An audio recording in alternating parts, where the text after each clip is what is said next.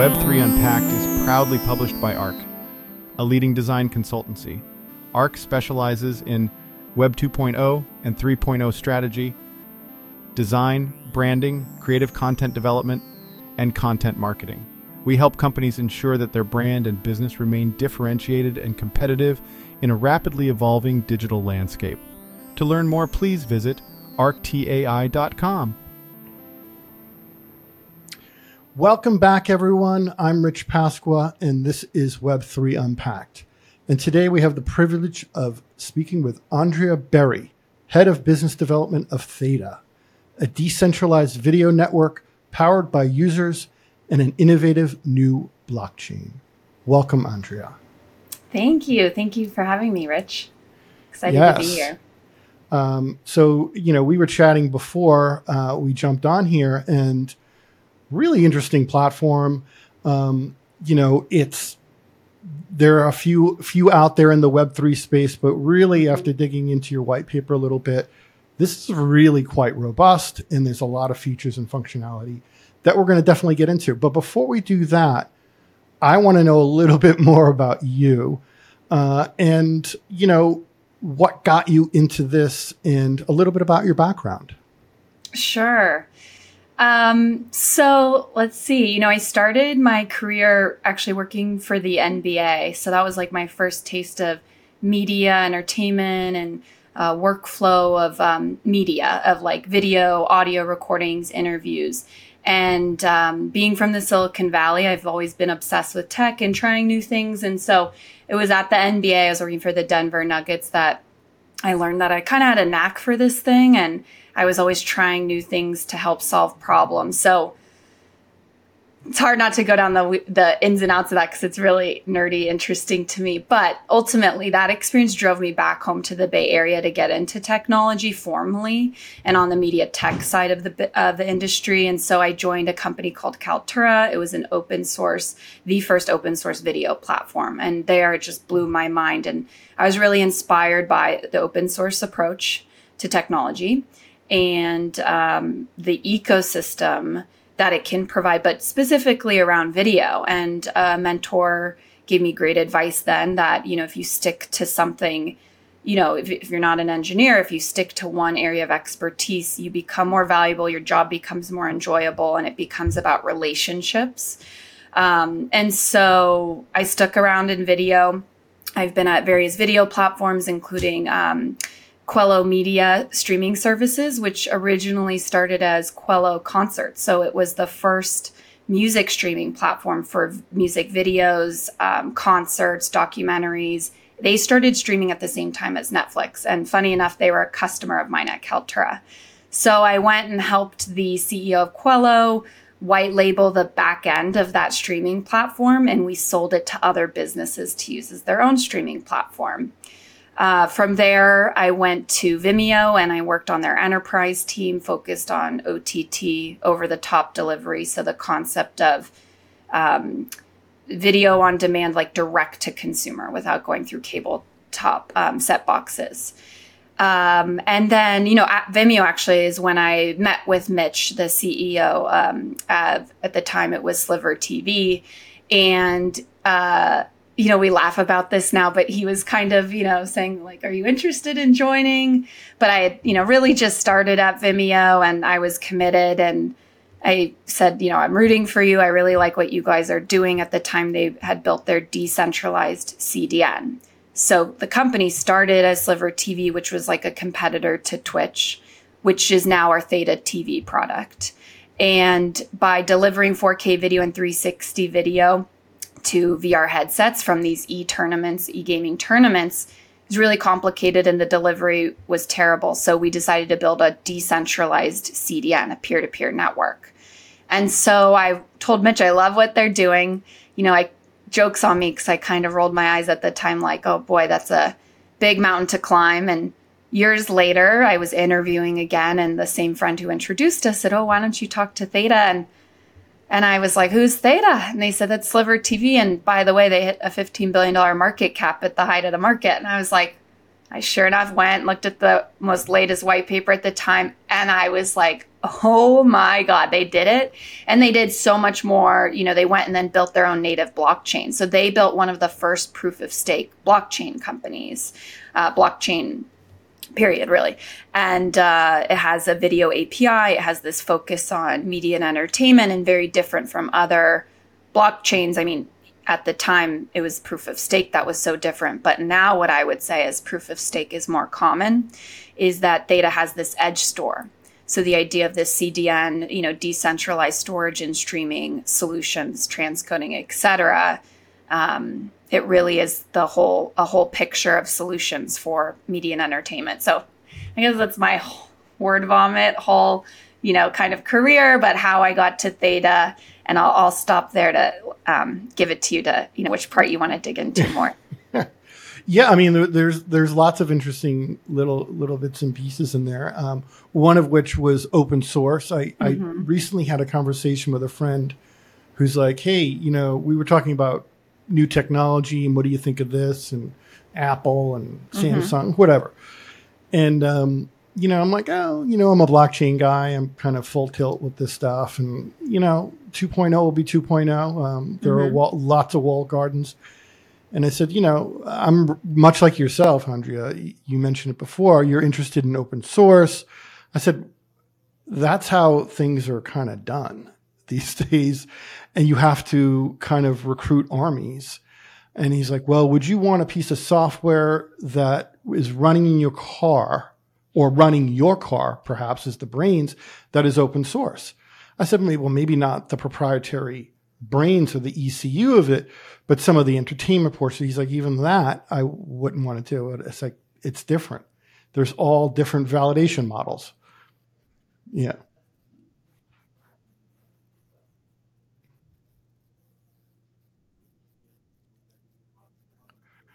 I think a little bit of reliability, but very much a security issue. It should be a security issue for anyone. Um, but it is. There are checkpoints, and we work with a lot of exactly. So we work with a lot of different dApps and protocols, and they have pretty stringent security and quality checks all throughout the whole process that are transparent, at least at some level, right? Exactly, it's transparent. Third parties can come in and evaluate if they want. So it is, it's like the whole, the church and the cathedral type of discussion. Great book, by the way, if you haven't read it. Yeah. And I'll share this too, because I know not all of your listeners are super technical, but the first idea that I did go back to when I started to learn about blockchain is like, oh, well, like Kaltura and the open source nature is, look at Wikipedia. Like I remember when Wikipedia was like, considered a blog post, or like what we would say a blog post is today. You can't rely on that. It's not credible. But now with time, with numbers, with, the army of contributors and checks and balances, like it's a modern day encyclopedia. And I think open source is the same type of nature. It's like if you're not technical, but you understand the concept of Wikipedia, it's the same type of ideology, I think. Yeah, I think that's a great analogy. And those types of checks and balances are being dripped into the whole development, not even dripped, it's poured into it, into the whole, front end, back end development world of Web3. Really interesting. So yeah, I mean, it's all happening. And it's interesting you brought up Wikipedia, because I'm like, wow, Wikipedia probably could benefit from the idea of using a DAO, right? Oh, really? Wow. All right. No, it seems like we should be at the same cocktail parties, but because I think about this stuff a lot, and it comes up a lot. And even when I'm talking, even though it's not, I didn't put any pre-thought into it, I'll talk to folks like yourself, and it's like, wow, that would be a good idea or good use case for DAOs. I think, people need to understand Web3 first. Yes. If you're have a stomach for it, jump into DAOs. I'm learning about it as you are. It's fascinating governance model. Totally. And it does have the power, if set up properly, to really create self-governing entities or environments. And where it makes sense, too. I always like to call out every time, somebody may be listening to a conversation like this and we're onto something there. And that's very real. I also like to point out, as it suits the person issuing or setting this up, right? It's like, that's the biggest misconception I constantly am having with executives is once they understand one component of Web3, it kind of blankets and generalizes. So they're like, but I don't want my business to be self-governing. It's like, great, you don't need to. You don't have to have a DAO. Or, if I'm talking to a sports team and they're like, but I don't want my fans to decide how we're running the business. And I'm like, you don't have to, but wouldn't it be cool if they could vote on the jerseys they're wearing that night? Or, if it could be very silly. It could be what type of, themes of the night. It can be very silly. Or for Hollywood, it could be, should the actress wear a red dress or a blue dress in this scene? And that's, I spend a lot of time just reminding these executives, hey, peel it back a little bit. I'm glad you understand that specific use case, but you only have to do it that way if it suits your business or whatever, your model. Yeah, all really good points. And it is this, especially when we're talking about the entertainment industry, sports that you brought up, I think is really prime for NFTs and all sorts of other stuff. You can, through NFTs and DAOs, even the simple passive DAO, it fosters engagement, right? Right. And it makes people more closer and attached to your brand or your product or your team. It's super that direct cool. relationship. Well, I talked about it my whole career. Like, I've been trained on this as part of like selling strategies. So you need to own your audience, right? Like, especially at Vimeo, it was a white label solution. So different from the Vimeo that most people know, that we had this like Netflix in a box solution that you could come, and it was software as a service, and you could come upload your videos and basically launch your own branded Netflix in 90 days for under $100,000 across all these apps.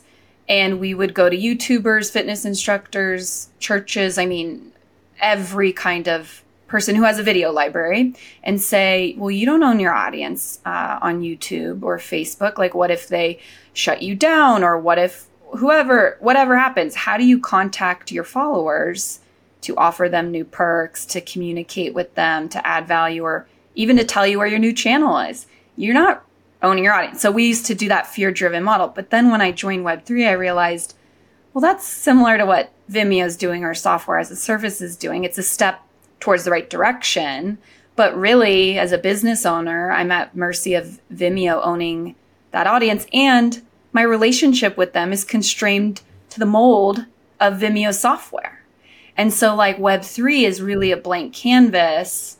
NFT specifically, or smart contracts, are just ways for you to have in my opinion, there's no more intimate relationship or direct relationship you can have with your consumer than via an NFT.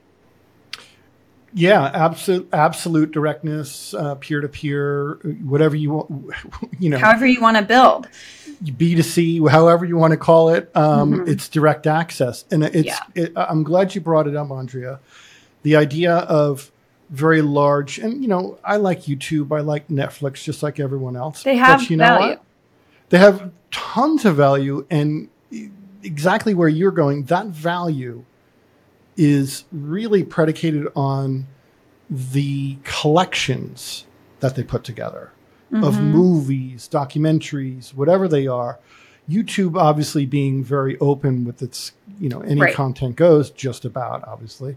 Right. But at the end of the day, you have to fit into that mold. And you are subject to being turned off for, a curse word or, misconceptions or demonetized even, right? Maybe you're not shut down, but because of whatever reason. And something that we learn from these creators, and I'm sure you're familiar with this too, is one fitness instructor, I think his name is Millionaire Roy. He's a really inspiring entrepreneur who has a successful fitness business that he built from zero. And on YouTube, he said, every week I'm chasing an algorithm that's changing.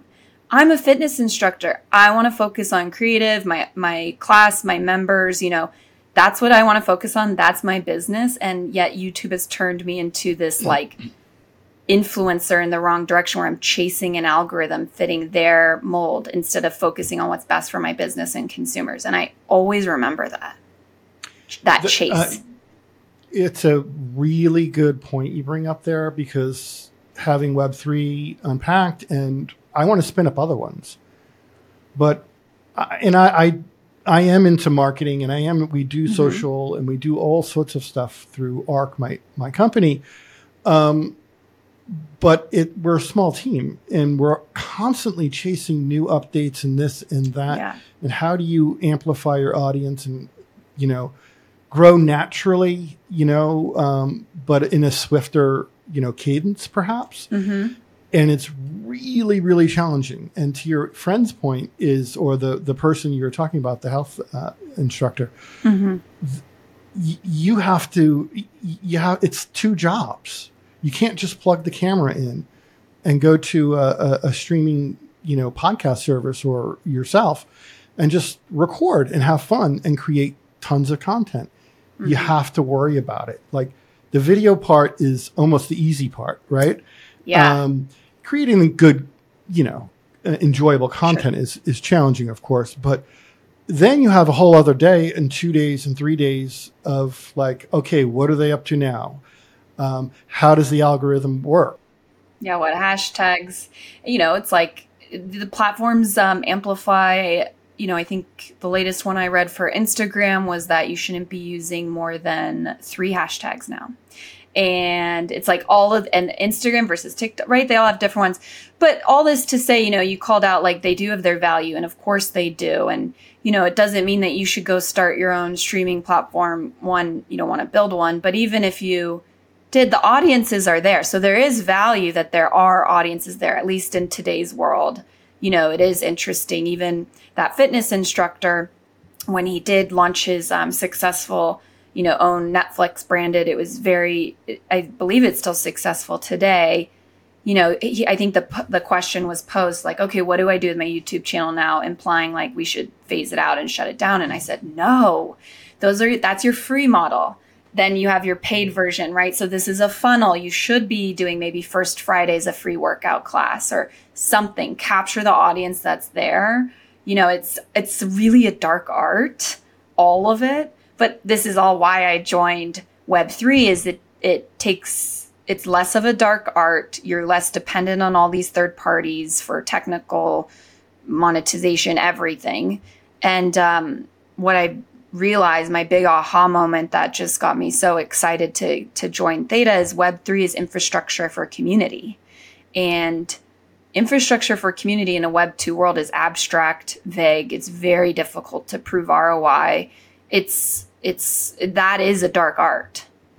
Yeah.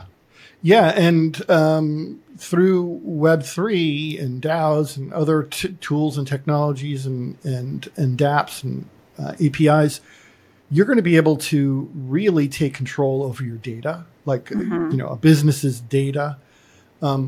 As a user, you'll be able to take control or ownership back. Right. And meter what you're sharing and perhaps get paid for it. You should be getting paid for it. Right. And or some type of reward. Absolutely. And Andrea, this comes up all the time, and we are no longer the batteries, right? Mm-hmm. And this is the changing of the tides. So now, the small fitness instructor, a small Web3 podcast or an entertainment podcast now can really take control over how they're making money and really take control over ownership of IP and the end product, right? Exactly. Yeah. And the data, it reminds me again of these executive conversations that I have is, there is data that businesses want to be proprietary. And I have to peel that back again to say, while it feels like adopting Web3 is sacrificing control, it could, it can be in some areas of your business that you're used to. However, what that small sacrifice then entails is so much more rewarding and better for your business, even from if we want to be super corporate about it and just talk about the bottom line. I have to remind them that by allowing that direct access, you empower your consumers to be rewarded for their data sharing. That's loyalty. That's rewarding loyalty. And then you arguably have way more control than today, depending on cloud systems, paying vendors for data, and we feel robbed. Users, everybody wins in this scenario, like in Web3. I feel more empowered and in control of my privacy and data. I feel like I'm benefiting from what I'm giving up. The business and I have a better relationship. Nobody's depending on these third parties, and I don't feel like my privacy is being breached. I trust my company more, the company. Yeah, absolutely. There's a tighter relationship with the brand or the company to the end user. And I think as I talk to folks like you and others and friends and colleagues and whatnot, I'm like, why? What is the big hurdle with Web3? Mm-hmm. And I truly believe there are people, out there like us that we understand a lot of it and we're continuing to learn. There are people that know a tremendous amount and will still reject it. And True. There are people that just are learning and they're not sure, they just write it off or whatnot. So there is this hump that we're trying to get over, and this is the adoption hump, right? When you and I talk, it's very natural. It's like, it's trust. Yes. It's direct to consumer, literally. It's using networks and whether it be edge networks or just decentralized networks to pull people in and out and use nodes as validators and whatnot. Right. It just makes really, really sense. And then you all shrouded in cryptography, which is theoretically hack proof. And, very, very secure. So what is the problem, right? So for me, and I'm sure I know this is like one of those cocktail, no, it's good. Andrea cocktail stories. I like it. Yeah, sipping a glass of wine. But, I truly believe people are starting to understand, some of them in government and other agencies are playing dumb because they know the middleman is going away. They know the irony of that. I know, right? They know theft is going away. Right? Well, and for all the fears, and I'm overgeneralizing a little bit, but for all the fears that and skepticism that people are misinformed on with blockchain, the irony, AI included, the irony is it's the solution for all the fears that you're describing. It's like sometimes it makes my head hurt depending on how stubborn the person is. But I would say that's my day-to-day job, is demystifying Web3 to anyone from my Uber driver to studio executives. Yeah, I would wholeheartedly agree with that. A good portion of my day is taken up by just explaining it. Or, hey, here's an idea. Maybe we can implement this. And how would that work? And other people like that are more technical than me maybe have to educate sideways to me. And that's the way it's done. But you're 100% right. There is this, if you look who's rejecting it, major finance, some major finance, others are institutional investors are piling in now. So that's a good sign. Yes. Because they know they need to diversify. Is the NASDAQ and other means of investing going away? Absolutely not. And I don't want to see that go away personally. But there are new models. There are new ways to do things that are more direct. That solve real problems. Right. Whether how serious that problem is, there's this whole spectrum. But you did ask, the problem. And I have this theory. I don't know. It's like just more so growing up in the Silicon Valley. My grandfather was a rocket scientist, And so I grew up with like the first computers. I can type 100 words a minute because of all this, stuff he always exposed me to. But, my dad was in technology sales. So I think that's why I have this little knack or curiosity. But I saw growing up in the Silicon Valley, the evolution of the cloud. And I can remember the day that someone was teaching me about the cloud. I think it was my dad. And I was like, okay, whatever. Like, I'm never going to really have to know this. Like, I was getting ready for an interview and I was like, okay, just conceptual. But here I am. I know it pretty well.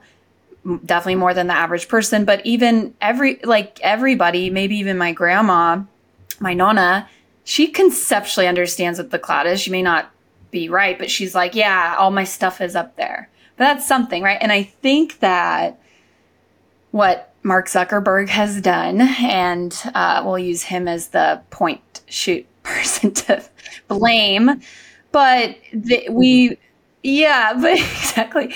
But he screwed us of our privacy, our data. He took advantage. He misled us and he lied to us. And, however you want to slice up whatever, but he really taught everybody to be wary of technology and not trust technology.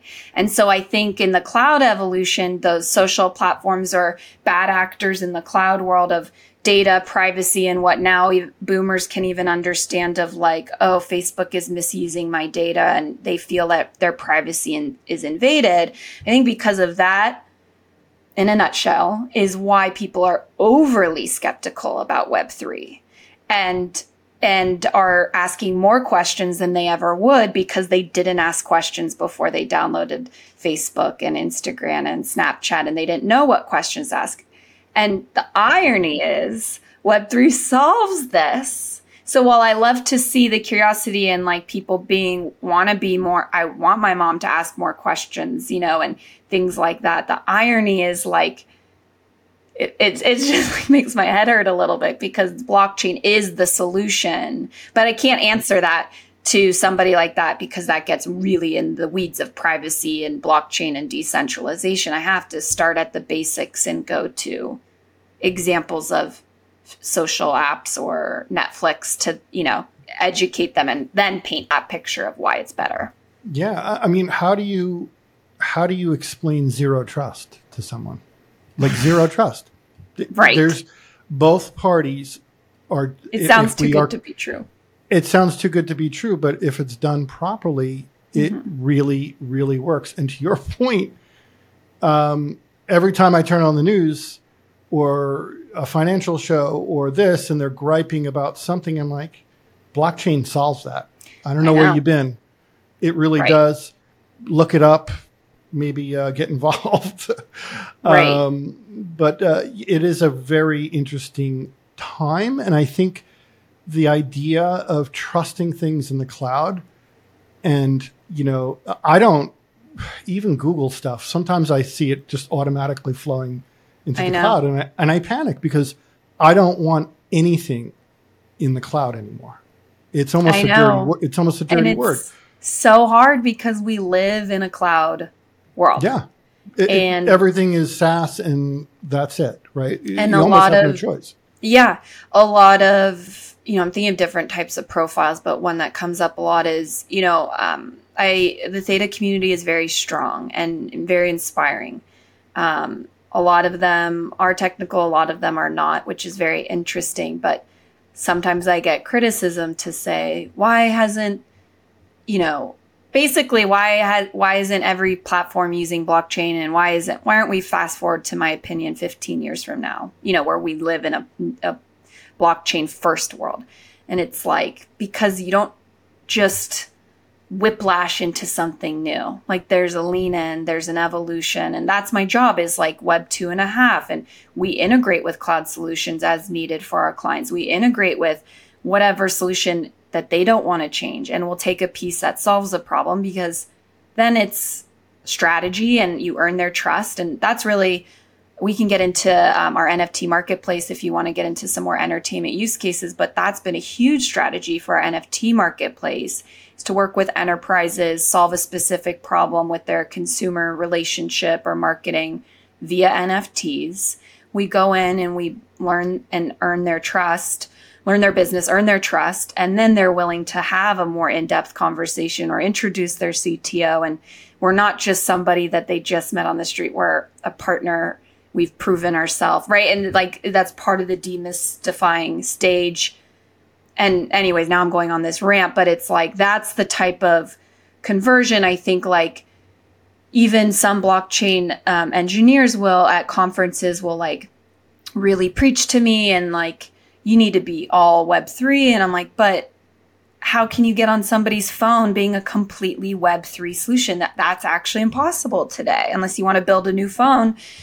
You know, that's hard, where I'm like, I think a lot of these conversations, we don't leave room for the lean in moment where it's like, it's okay if they don't get everything. Let's just get the newbies to understand one piece and then we build from there.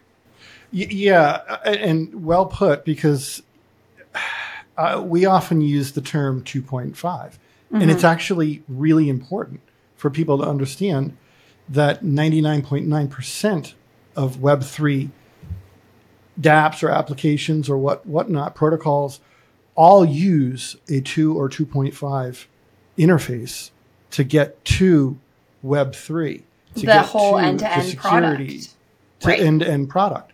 You need that. How it operates on a phone down the road via the web is another thing. How, you know, there's now specialized hardware coming out. Right. You know, phones that are. I'm so excited for that phase.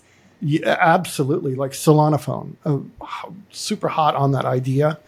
Totally a Web3, rooted in Web3 hardware and software phone.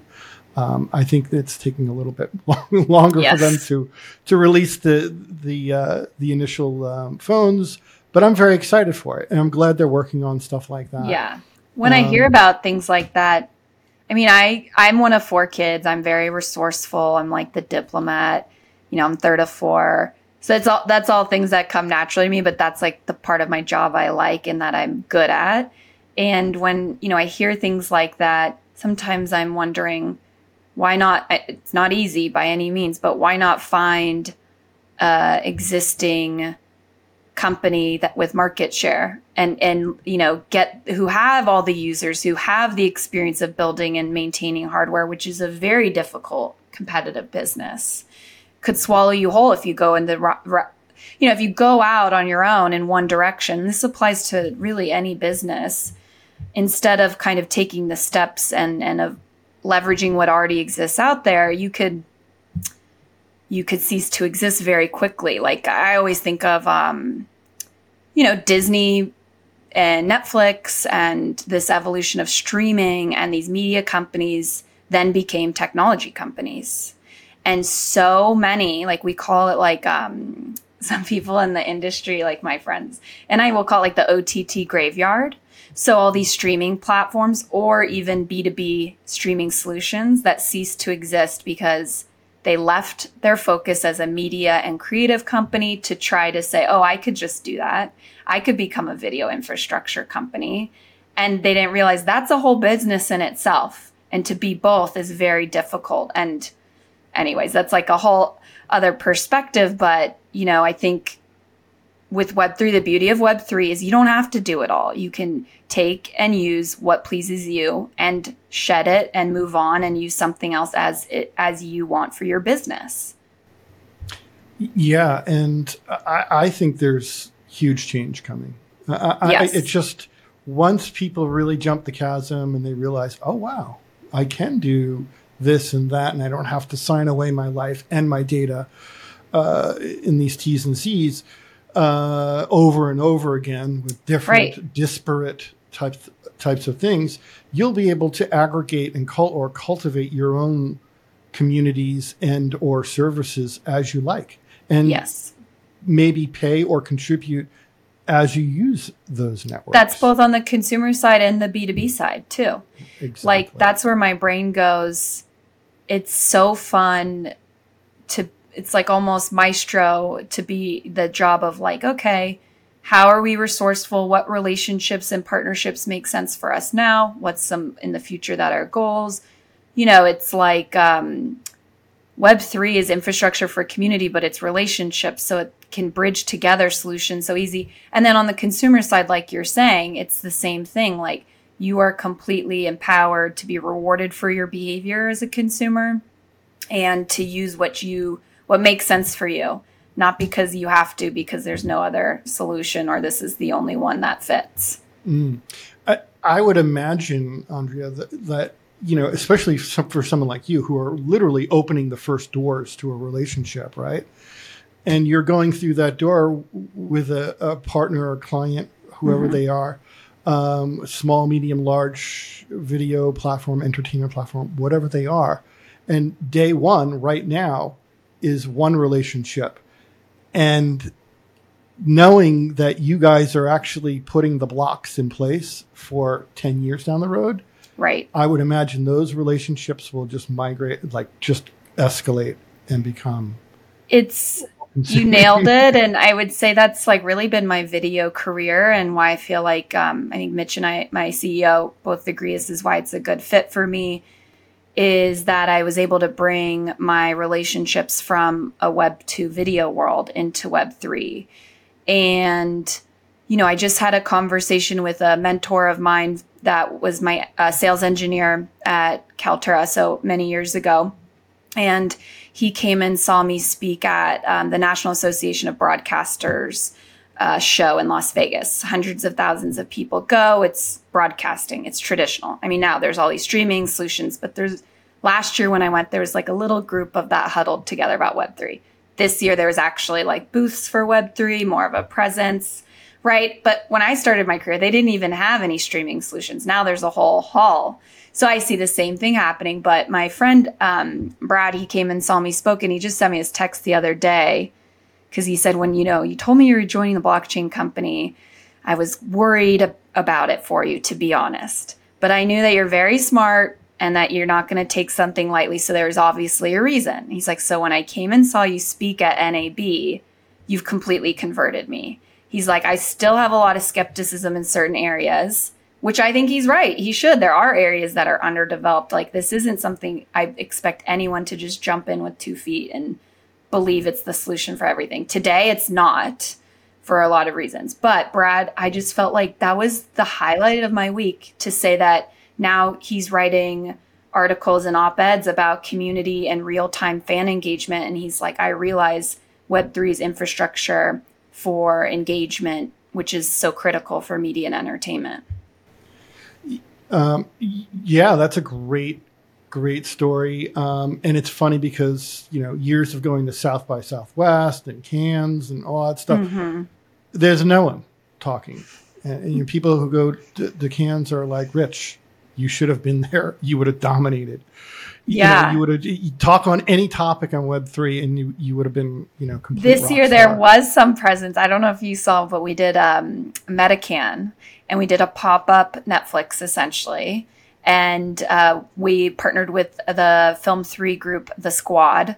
And they did an in real life event at Cannes and a speaking session. And it was really exciting. And then virtually we hosted essentially a pop-up Netflix for 2 weeks with award-winning films that they curated and brought these filmmakers together on. And we sold a pass on thetadrop.com for $30. And each film was matched with panel discussions like you would at a real festival. And it was cool. You could buy it with a credit card and you got access. It unlocked it. And we loved it because it showcased NFT digital rights management, which we have a patent for. But that's a use case I'm so excited about because you can't share a password in that scenario. You get to monetize directly. I'm so eager and focused on having these streaming platforms or anybody with content start adopting NFTs as an authentication layer. Oh, yeah. So anyways, go on. You said Cannes, and then I got really excited that we're starting to get some notoriety and from these traditional festivals and events that, Web3 is here and it can solve a lot of our problems. 100%. Absolutely. And I don't want to divert from Theta, the product, but we're on this interesting role here. And I'm interested from you is all right, Hollywood Yep. and the Writers Guild and SAG and everyone's on strike, right? Yeah. For me, that's a very, very tenuous situation for Hollywood. Absolutely. Beyond, and it's getting more every day. Yeah, it's now becoming a real, Both. everyone's talking about it, right? So I know. Yeah. now, because I talk to folks like you and Macroverse and Adam from Macroverse we had on last week, which was really interesting, and it's almost like Web3 folks are going, okay, that's great, go on strike. We're going to keep creating really great content. Right. We've got content and solutions. A couple of red cameras. We've got nice audio studio. We can do whatever we want. We didn't break the bank doing it. And we're gonna create movies. We're gonna create shorts. We're gonna create documentaries, comic books, whatever they're doing. And they're doing it. And I think once they rotate and people start to rotate their minds a little bit and they go, oh, you mean we don't really have to be in a union? I mean, it does help to get work and for benefits and rights and all the good stuff that a union would supply an individual or a group of people. But now people can really just, you could start a studio. Just start a studio and do what you need to do. This is what I tell a lot of creators is you're a studio, your business. You're not just a creator with all the respect in the world. I mean that. And this Film 3 group, actually, I'll have to send you some more information on them. It's really interesting. I met them about a year ago at their first Film 3 summit. And it's an ecosystem of filmmakers, directors, writers, creators, actors, but also technology solutions. So like Decentralized Pictures, which is a Roman Coppola company who is using Web3 infrastructure as a solution in a new way. And, Bingeable Tech, the CEO, Stephen Murray, is a marketing and amplification platform using Web3 for filmmakers so that they can get the royalties and rights management. I mean, there's so many, but what's so exciting of right now, seeing it in real time with the strikes, is that, they continue to fight and it's brutal. It's shocking. It's jaw dropping and it gets more crazy each day. And Film 3 group is here saying there's a path. Like, let's, you could keep fighting and dwindle down and it's going to be like Stephen Murray yesterday. I saw him. He said, yeah, it's just going to be a shinier piece of shit at the end of the day, like at best.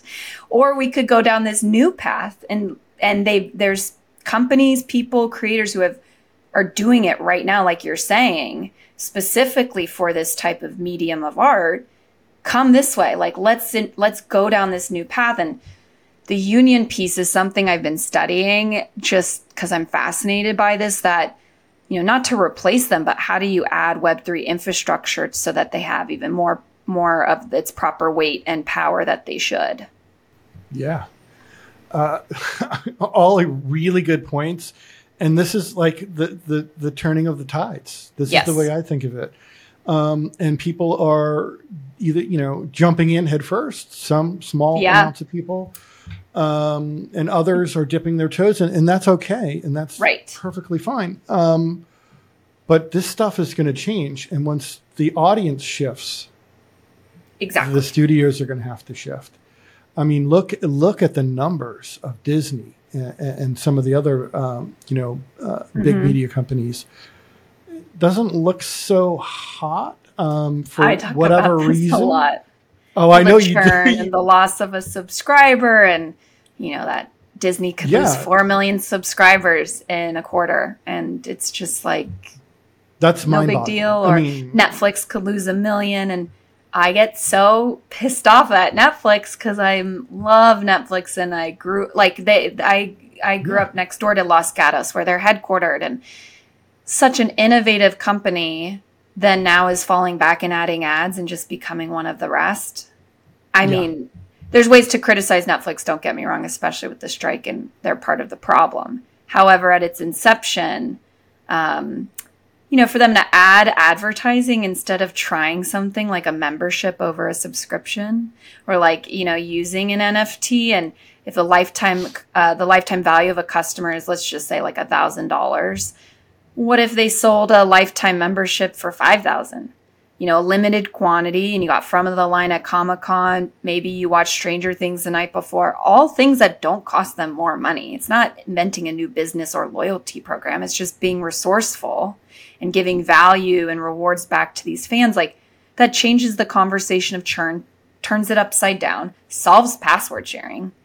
It's like driving me crazy over here. Yeah. Like, why not put your toe in very in a risk adverse way before you're adding ads and charging us for ads? That just gets me crazy. They didn't get creative. You got to get creative with the stuff in business. I'm not talking about movies. Right. And what I learned at Vimeo, because Vimeo did not support ads, notoriously. There's a whole conversation there. But they didn't, and they, it's much easier to build $1 million business with a small group of paying subscribers than it is with advertising. And that's a fact. Like, advertising, just putting ads on something, you need eyeballs, you need a lot of marketing spend, and you need consistently marketing spend to get those eyeballs to make the revenue worthwhile. So I don't think this advertising model for Netflix, I mean, look, the numbers are there, so it's going to be something substantial, but by no means is it solving anything, and definitely isn't solving password sharing. One of the other things you just brought up, Andrea, was advertising, right? Mm-hmm. So we're going to see it. I think we're going to see it first on the content side with the Netflixes and the YouTubes and other streaming networks and whatnot first. Yes. But the advertising models, they don't, like the DSP model, the ad serving, all those networks that have been literally faucets of money for a small amount of people are going to change. They have to change. And they actually are in a 2.5 way right now. I'm under excited. The radar. Yes, I'll have to send you some.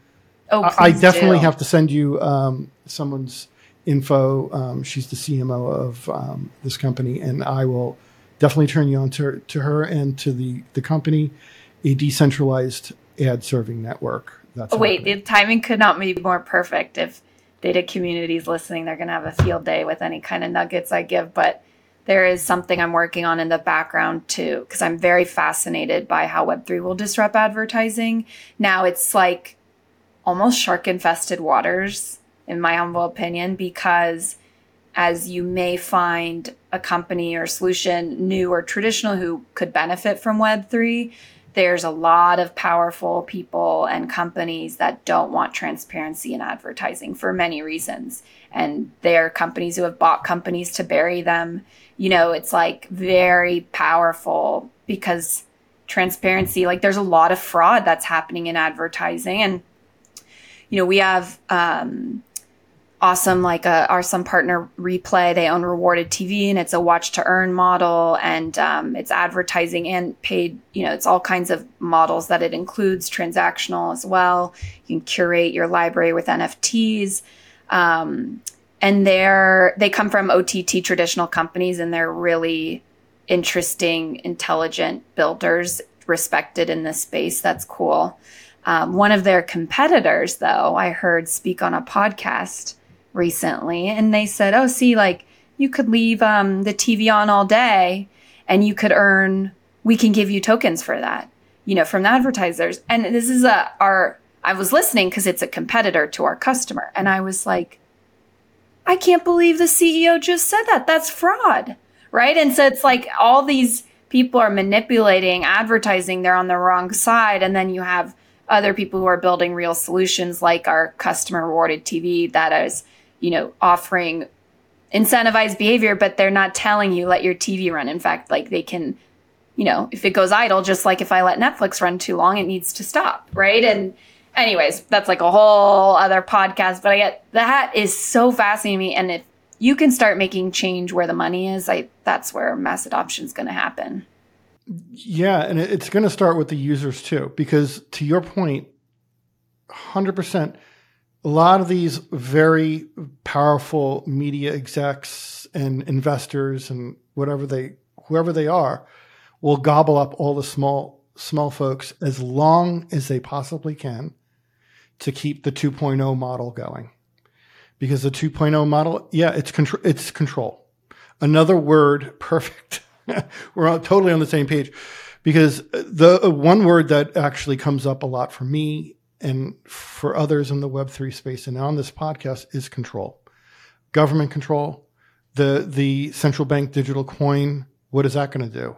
Well, it's definitely going to be able to make your life easier in the sense that you'll be able to transact quicker, right? Okay, great.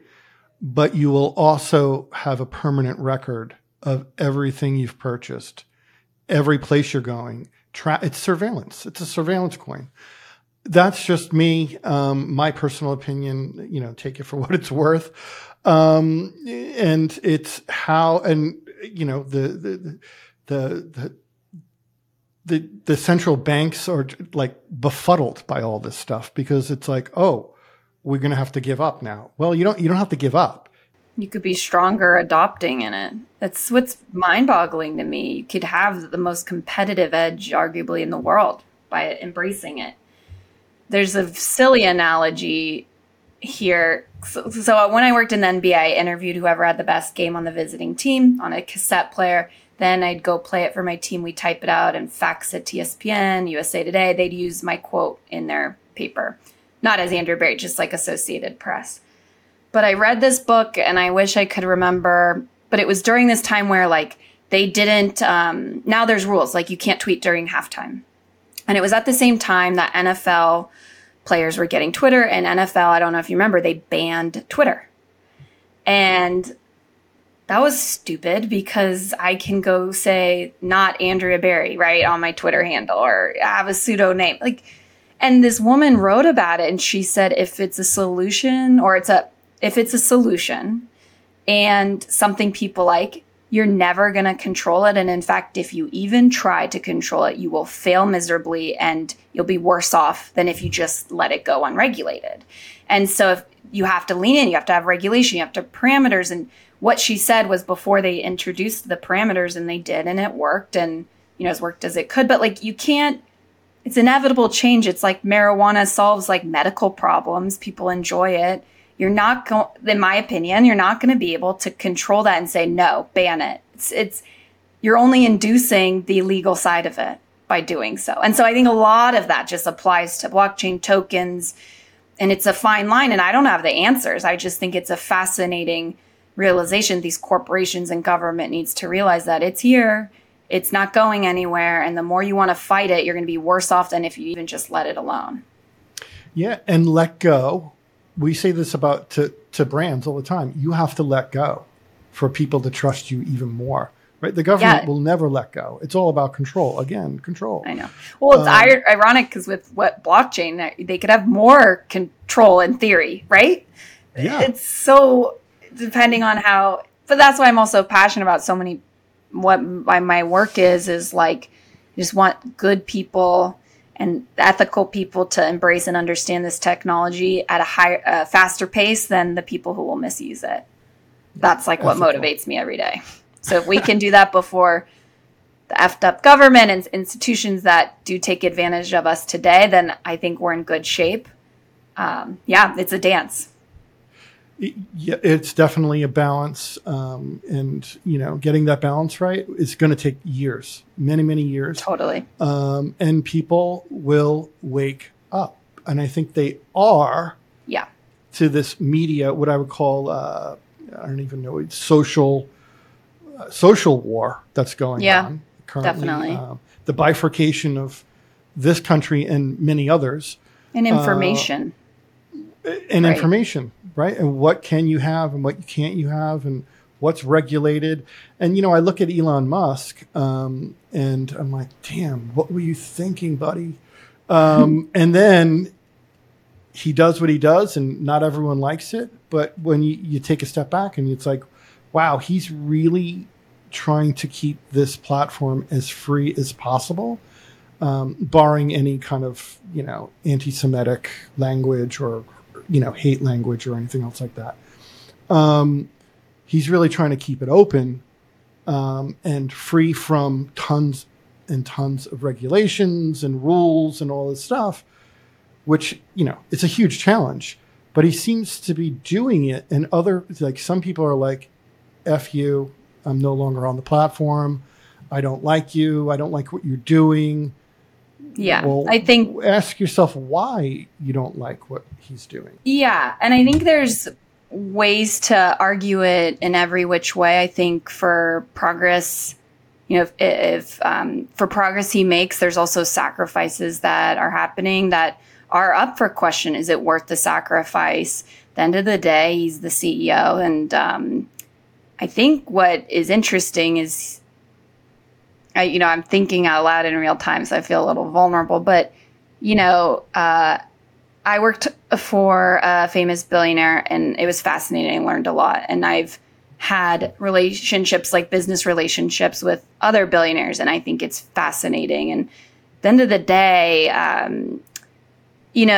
CEOs in general are wild and crazy, and it takes a personality to be a CEO. But like a CEO of a company like that, I don't think Jack Dorsey was so innocent. I don't think but we have a lot of transparency and exposure to what Elon's doing, where this is happening at probably every major Web2 company, definitely at the social ones and media facing ones. And I saw it at Vimeo firsthand. In fact, the CEO of Vimeo just had, she was let go finally, or she left. I'm not sure what the public message is, but she's gone, and she's now at Tubi, which is the Fox version of Pluto TV. But, that's so interesting. Even at Vimeo, I saw the corporate structure, how we're thinking about creators, but what we're publicly saying.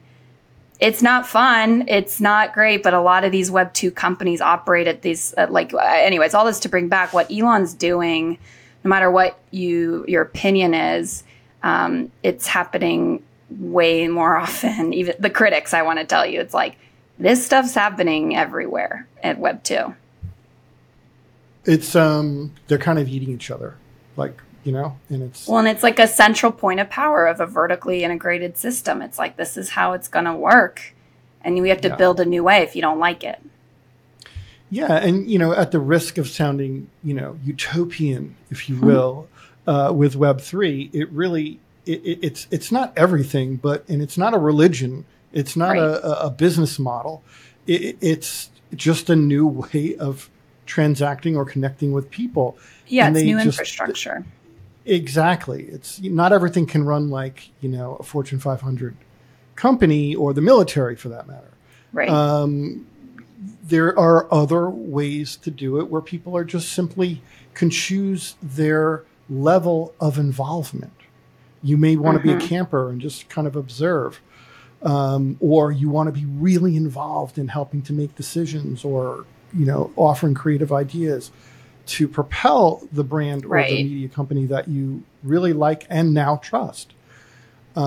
It's again, they need to get over it, and it'll happen. It'll happen slowly. And it's interesting. You brought up Jack Dorsey, and I'm like, in hindsight, it really makes sense, because why did he jump and go 100% to Square, right? Mm-hmm. Because he's turning Square into most likely a full-on Web3, tokenized type of platform. He democratized payments for small businesses, right? There you go. Consumers with small businesses. And again, this is my opinion, my thinking here. I think he left Twitter because he literally could not push the board to go in that direction. Yeah, it's a mess. Oh, sure. Right? Yeah. So there's I think these fights are happening, right? So yeah, it is interesting. I read something probably on Reddit last night that, it's leaked from Twitter that Elon's turning it into a microtransaction platform. So I think he has a vision for that too. I try not to get caught up in it because it's so consuming, and my energy and brain power is better spent on what I'm doing. I find this all very fascinating because I was in a situation, I ran, I'm not going to bring up the name, but I ran product for, I was CXO for a very large publisher, very large. And they had a host of brands underneath, a major umbrella that's been around forever. And I brought up the idea over and over again is like, let's try and do something different. And it's called micro. This is 7 or 8 years ago. Micropayments. They're like, what the hell is that? I said, instead of subscriptions, people can, it's like the, Brave browser, bat token. Sure. You gave me your eyeballs for a couple of ads. I'm going to give you some tokens. Oh, and by the way, you can reward team members on our staff and writers and whoever else you want. Right. Whatever you want to incentivize the behavior around. Or you can cash them out, convert it to Ethereum or Bitcoin or whatever you want to do. And it just went right over. And you know what? That's actually going to happen. The paywalls will be dropped. Eventually the paywalls will be dropped. And then users will, I think publishers will be really surprised at the level of engagement users will have. I know, and what they're willing to offer for a great article, for a great documentary, or for first access or whatever it is. Consumers are willing to pay. It's what's so funny about the Netflix model is you're adding a new revenue stream with advertising. But like, there are people on Netflix who would pay maybe even $100, but definitely pay something to watch Stranger Things all at once or the night before. And that's a great marketing engine. Like, it's just fascinating to me that they are so rigid and vanilla with their revenue streams, where it's like you're not maximizing on the super fans and the fans who are willing to give Netflix more money for just nothing. They don't need to invent anything new. They just need to, unlock or window content differently. Yeah, and having worked with tons of publishers in the past, and if you're getting millions and millions of page views and or downloads or whatever it may be for your content, it's really, and I used to do this all the time. We would A/B test certain subscription models, certain advertising methodologies and models and designs and layouts and whatnot. And we can do it in an hour and get like instant results. Right. They can do the same thing. And it just chalks it up to them not being, not just Netflix, but many other companies that are so-called big tech companies are not innovation companies. And that's okay, but you still need to push the needle. Right. And mitigate risk and test. Otherwise you fall behind, you become the blockbuster. And I think Netflix added games. I'll leave my criticism of that specifically aside. But, there's a lot of buzz in the industry like, oh, that will be the next wave. And that's what all these platforms are going to do. And they're not gaming companies. They're entertainment, like film, movie, TV, streaming service. But they're studios. They're not gaming companies. There are gaming companies that exist. So unless they partner with like a Riot Games or something crazy, to me, it just doesn't make sense. Like, your games are never going to be to the standard that they need. But I do think that gamification of content and interactivity is what will happen next. Now, they should be using Web3 if they want to do it successfully and safely for their business and margins. But I don't think it's going to be like playing an arcade game in Netflix. There could be an element of that, but that's not going to move the needle in their quarterly calls. I do think those microtransactions, incentivizing behavior that increases engagement, and you gamify that experience, whether it's earning or whatever it is, that will be, I think, what is going to be the next wave of problem solving or excitement in the streaming space. Strikes and drama today aside, just pretending like that is a separate thing. Yeah, and you bring up a lot of good points there, Andrea. And one brings me to the idea of like, you're not a gaming company, right? So why do that? Now we're going to jump back to Mr. Zuckerberg again, because it's just so, I love it. so easy. It is. It's too easy. By the way, you're not the metaverse, even though you rebranded Meta, which you tried to co-opt the name. That burns me 10 times over. Totally. Very annoying, but you're not a gaming company. You're not an experience company, truly, right? Yes, you offer Facebook and Instagram, even when which they did have games, it was experiences. Zynga. It was the gaming companies. In fact, my founder, CEO, Mitch, one of his first big successes was a gaming company that was a game on Facebook, but it wasn't Facebook's game. It was a developer community. It was a connecting point. It was an API. Like, they weren't the gaming. So just for all your critics who are going to say, well, actually, Facebook had crazy games. It wasn't Facebook who built those games. Oh, those are all indie. Yeah. They create a pool of games and then they license them out, rightfully so. So it brings me to the idea again with Mr. Zuckerberg here.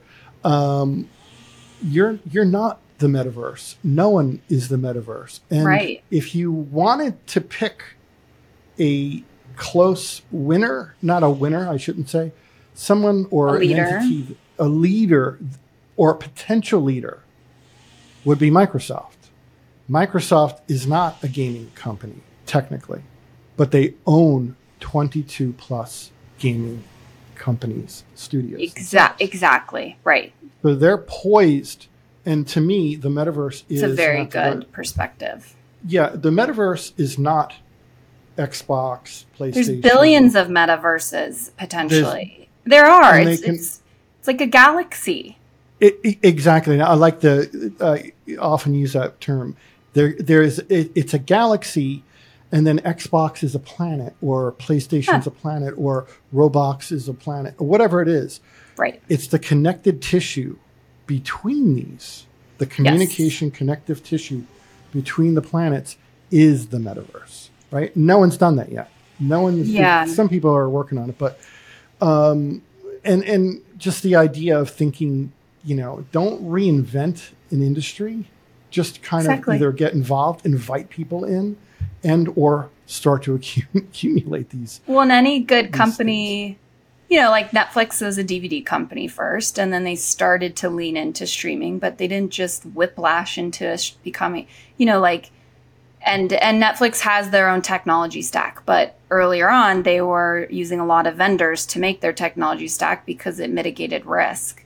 So it's the same concept, but Web3, like I was saying about the business development and partnerships and opportunity, it's endless, because if we build a connecting point or a bridge with a solution or whatever it might be, we can use it as we need. And when we're done with it, we're done with it. We're not in a 10-year contract. We're not in, that this Web2 world, once you have a partnership, it's a marriage, and whether you like it or not, you're stuck kind of a thing.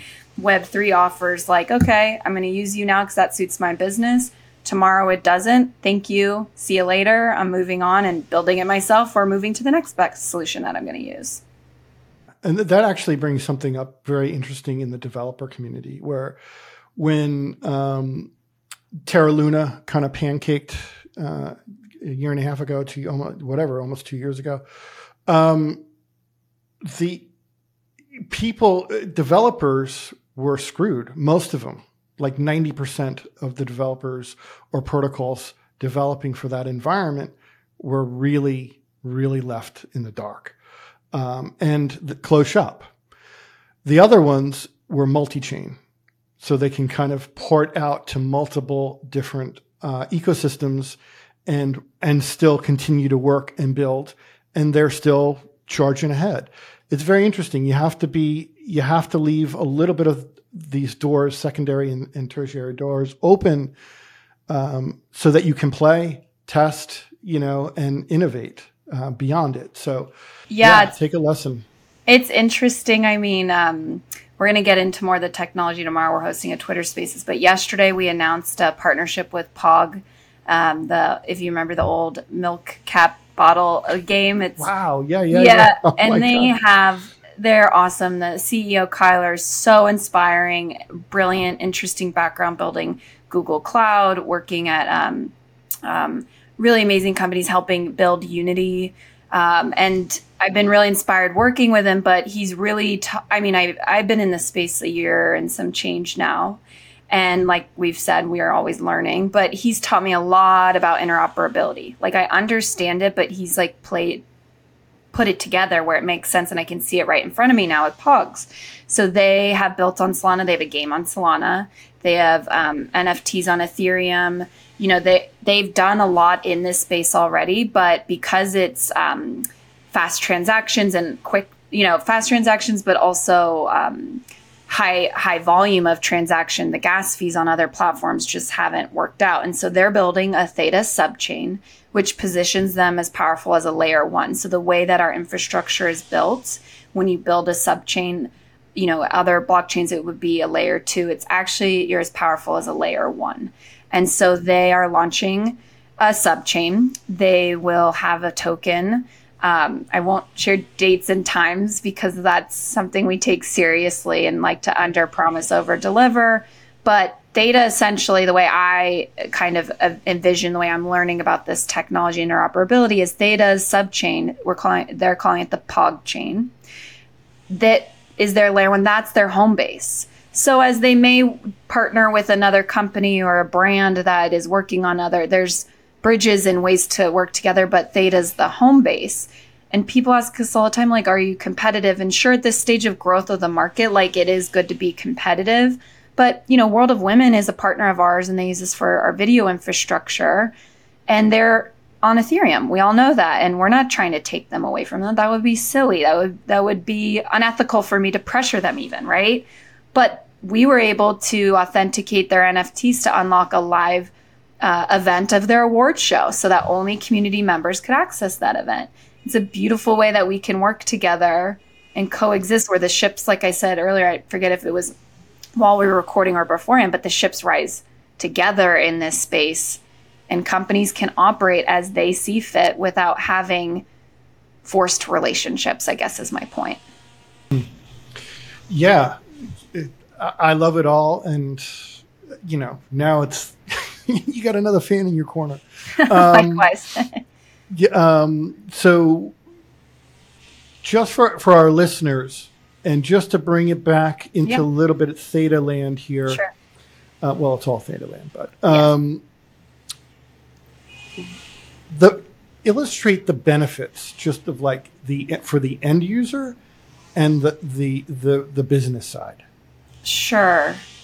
Such a loaded question, but it's loaded. I know. Loaded, but just know that I'm going to answer in a few specific paths. Yeah. No, that's good. Rather than all encompassing and staying vague. But, being proof of stake, it's better for gas fees, it's better for engagement, and focused on media and entertainment. Engagement is everything, like we've talked about. And so you want as much engagement as possible. So that has to be with proof of stake. So on the infrastructure side, it's about the fast transaction times that are absolutely critical for video experiences for sure, other media as well. And then also the gas fees or lack thereof gas fees, right? The fact that it's permissionless and that, there's that avenue that I could get into. But what I'll say on more the consumer side that I think a lot of people are curious about and then we can all relate to is right now we're a Web3 company, but we help companies lean in, and we have a lot of Web 2.5 solutions. So for instance, we have Theta Drop, our NFT marketplace, and that's to onboard people into Web3 and blockchain. And we have a custodial wallet. So you don't have to decode a bomb and remember your passphrase and all of these things. You log in with, 2FA, of course, but you log in with your email and password, and we accept credit cards. And so I think that's so critical at this stage for both businesses and consumers in this space that I'm really proud of, and that I think just are like table stakes in my opinion, but unfortunately it's not. It's like you're either Web3 and, it's like we're helping the people who are curious and might want to buy a Steve McQueen NFT or a Metacan video pass or a POG collection to play a game, we can help those communities recruit their friends and family by being like, great, all you need to do is a credit card. They can help shepherd in those users. We can help. It's easier. So I think that's like a huge element that both plays on the business side because it enables us to work with companies, very traditional companies like Fremantle with American Idol and Price is Right. And the fact that we offer managed services around that is very critical. So these companies can come to us with their brands. They know their audience the best, and then we get to teach them and shepherd their way into Web3 too, and make them feel empowered, not mystified by this, right? And that, that's like one of my favorite stories is Fremantle now has a Web3 team, and it's the team that we worked with, and they are brilliant. And they're like, oh, we're no Web3 experts. I was like, nobody is, but at your company, you definitely are. And I'm really proud that it was our team and managed services that, gave them that expertise to now be that influential at their company. But so I think, we can even go back to the question, but those are like really specific things that I think that Theta's doing very well that are tangible to everybody today. And then, of course, there's more infrastructure side of things, but that's can be very technical and to some abstract. So I want to paint a specific picture for you. No, that Andrea, that was great. And for on the business side, the partnership side, you're offering, the Edge network, perhaps a faster, cheaper way to serve videos. On the consumer side, you're more secure. Mm-hmm. Yeah, it's security. You're also on the consumer and IP and rights management and all the bells and whistles that go with that baked in, which is a beautiful thing. So there's a lot going on with Theta. And then on the consumer side, it really is about, you may be a creator, you may be just a consumer, you might be, whatever you're doing. There's multiple ways for you to kind of interact with brands now in a trusted, secure way, in a more intimate way as well, and a more tailored way, which gives the business more marketing leverage. Exactly. Not just creatively, but from a data and analytics standpoint as well. Yep, so, absolutely. And truly, and the thing with NFTs specifically is you can build on them, right? So, it's like as every NFT project, in my opinion, is a small business, or at least starts as a small business, if not more. And it's up to you as the issuer to decide how you want to build with it. If, you want to team up with another collection or community to then unlock XYZ or airdrop this or that, but you can start small and just have it be about your fan base. And then you can start adding value as you go and incentivizing behavior as you go. But the baseline of that smart contract is there where you own the relationship, and it's up to you to add value and build on that. Yeah. And the other thing, too, is sometimes people overlook is the idea that NFTs can be, to your point, be built on, added to. Yes. Right. So it becomes, and there's I would love to have this conversation with you probably another time is, I hate websites.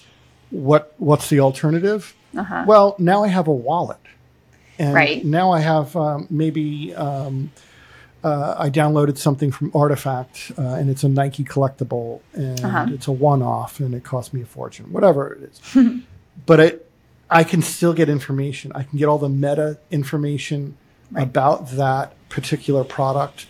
I can now understand sports stars that may be using that.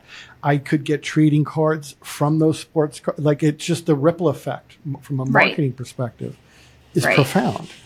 And the tools, what gets me excited is go to a sporting event and you do have the Nike thing, and maybe that night is sponsored by Nike.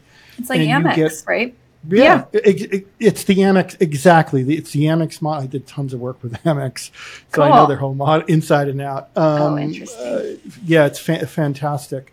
They were kings of taking a product and making events around them, or vice versa. Right.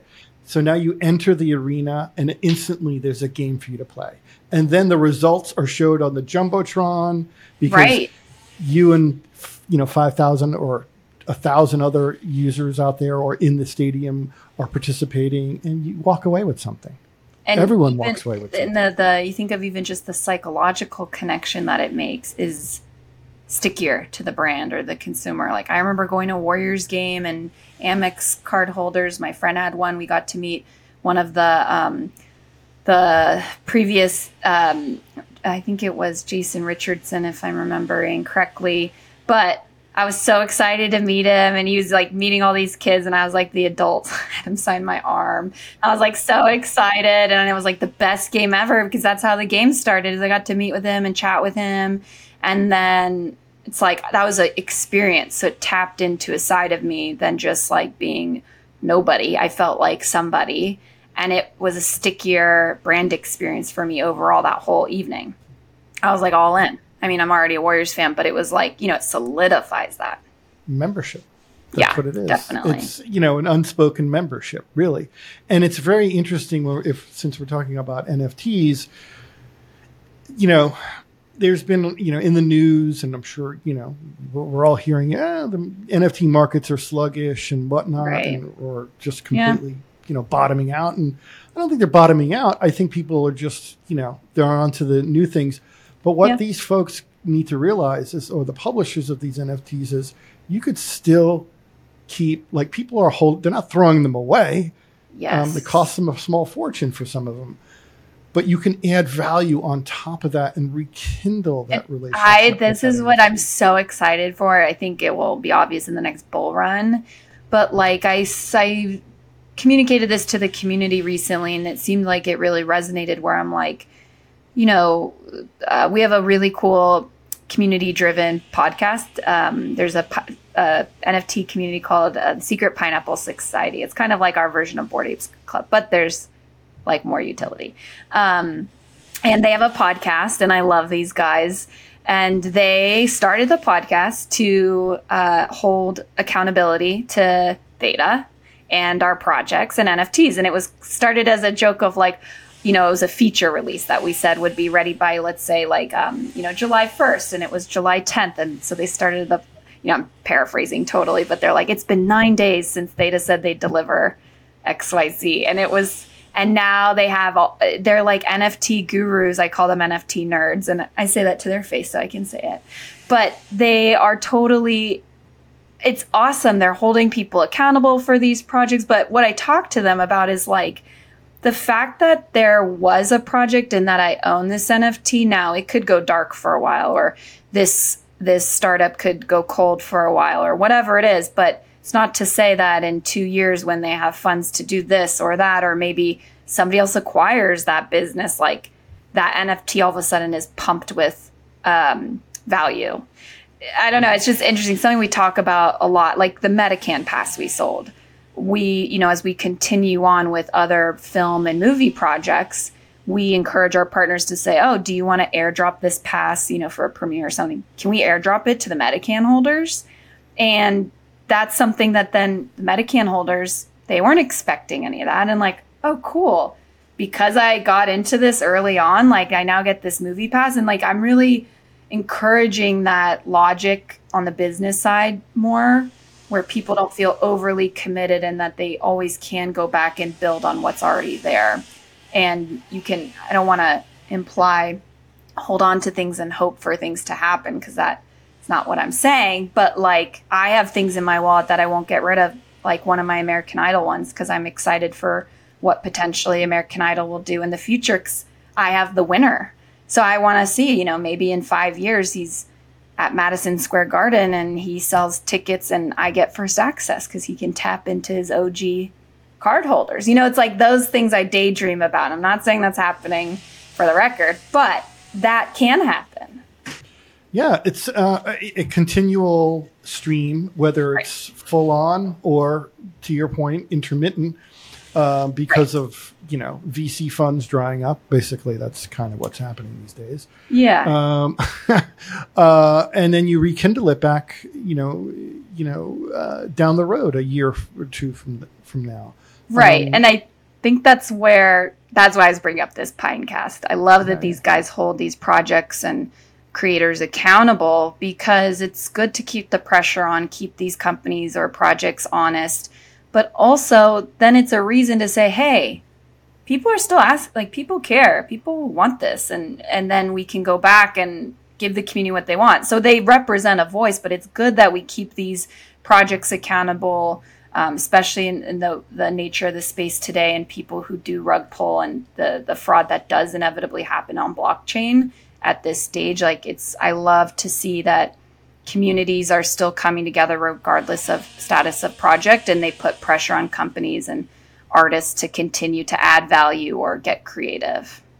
Yeah. Awesome.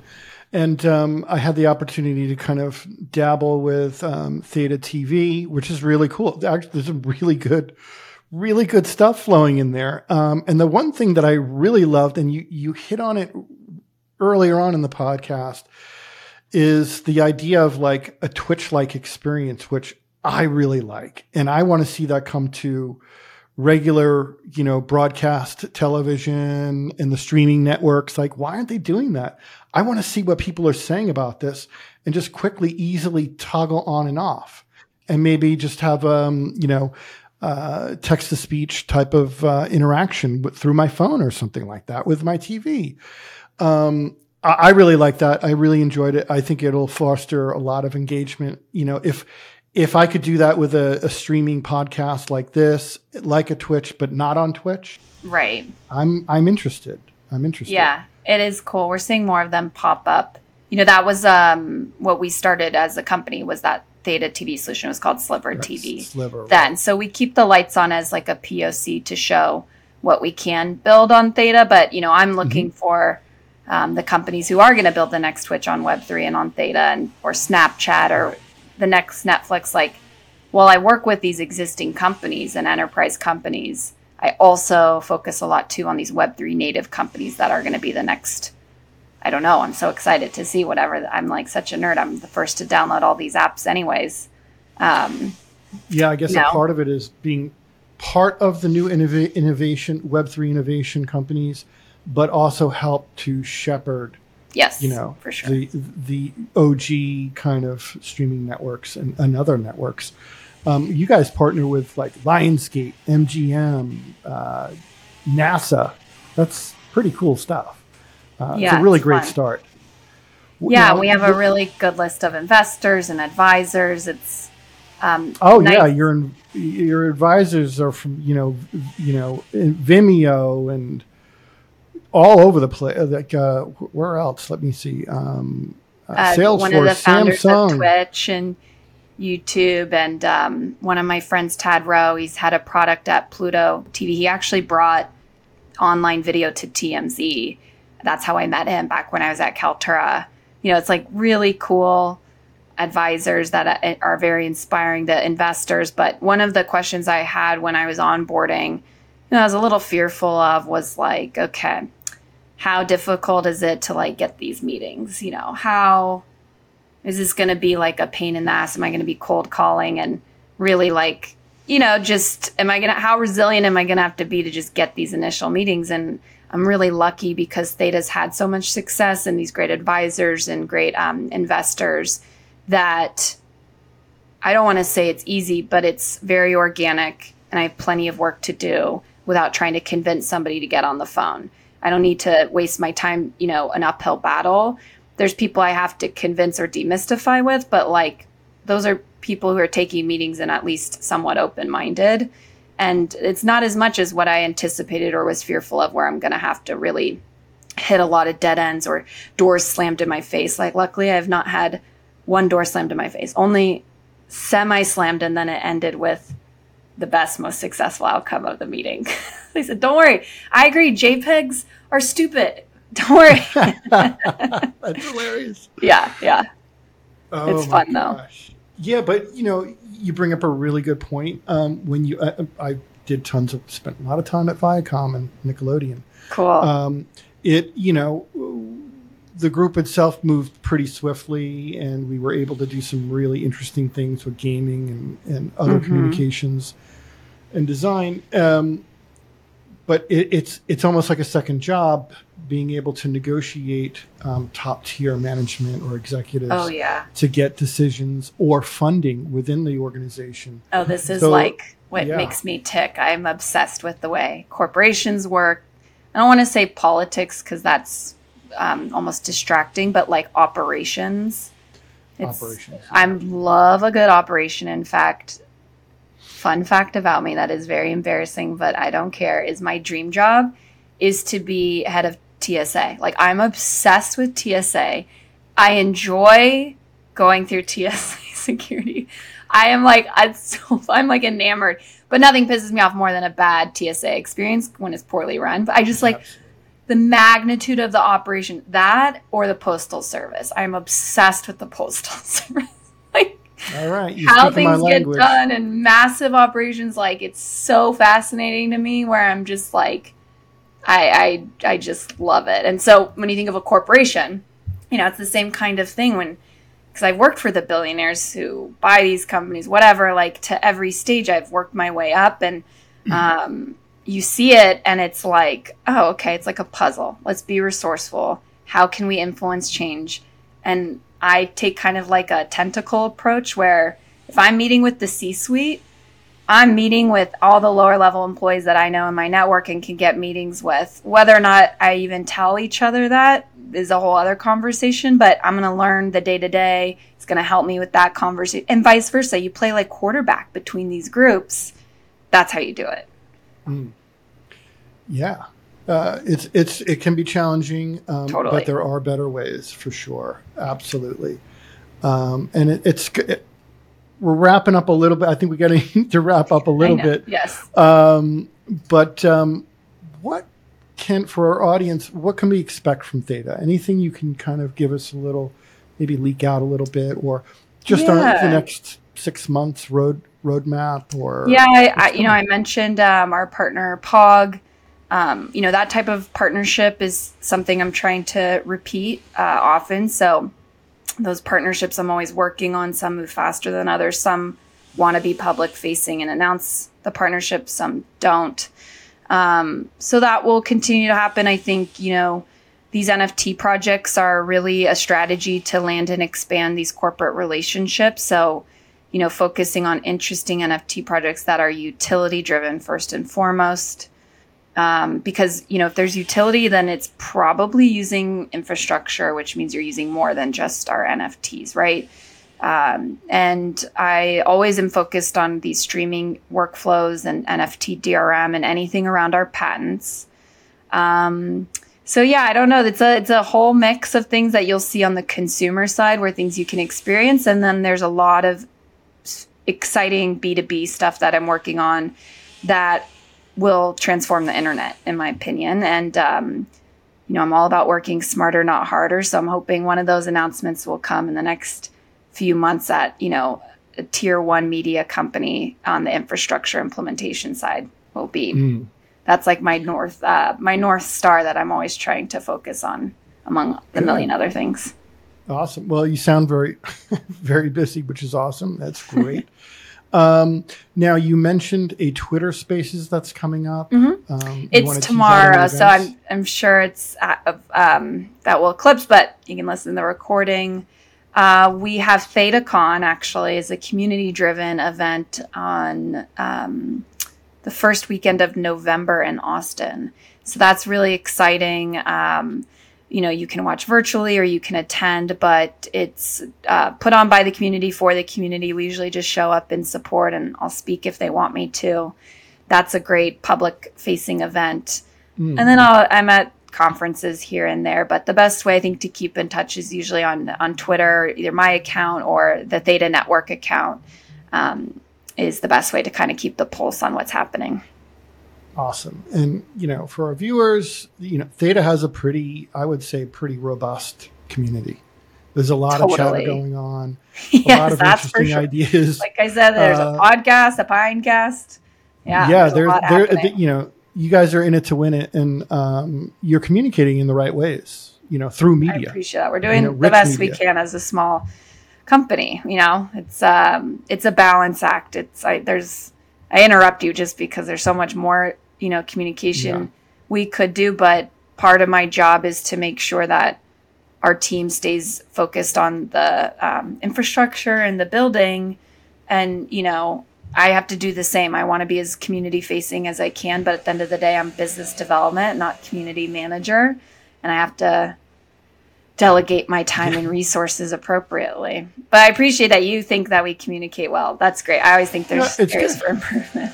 No, every organization has room Right. for improvement. And I say it from a guy that does pretty much a lot of things. I can pretty much handle every operations in my company, but that doesn't mean I want to. Just to your point, as far as being community manager, that is a full-time 24/7 job.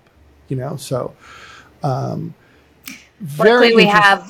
I was going to say, shout out to our community manager, Genion. He's was self-appointed by the community, and now we formalize that role for him. But I was just going to say, what I'm very grateful for within the Theta community is there's a lot of, unofficial community mods and people doing that work and evangelizing and communicating, which is I'm very grateful for. Yeah, sometimes you don't need a giant team. You need the right team. Yeah, that's preach. Good job. Yes, I agree. So, Andrea, thank you so much for being with us. Personally, I would love to continue more dialogue because we're connected on LinkedIn. I'm glad.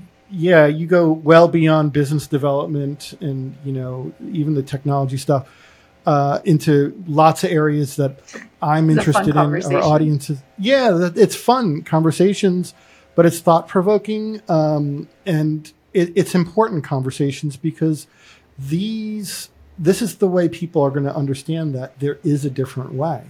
Correct. So we really appreciate your time. I want you back. And where can our viewers get you? ThetaNetwork.org. And then for me, I'm W3 Andrea on Twitter and Instagram. I'm most active on Twitter. Talk about blockchain, media and entertainment, plants, as you can tell from my background, and sports, but mostly Theta stuff. So you can follow me there, and always happy to hear questions and have conversations there. Well, I'm definitely going to hit you up, cool. even on the plant one, because I need some help with my plant. That's what my partner has, a plant business I stepped away from, so I just help him in my free time, the little that I have. But literally his business is set up to help people fix plants, help plants design their space, everything. So awesome. Definitely send it my way. I'm the guy that's trying to perennially kind of grow care for or grow palm trees in the Northeast. So it's challenging. Palm trees are, no joke. I mean, talk about good business. Palm tree business is a lucrative business. I know they're expensive. Yeah. So thank you so much again. Thank you, Rich. And thank you everyone for joining us, and we'll see you the next time. Awesome. Thanks.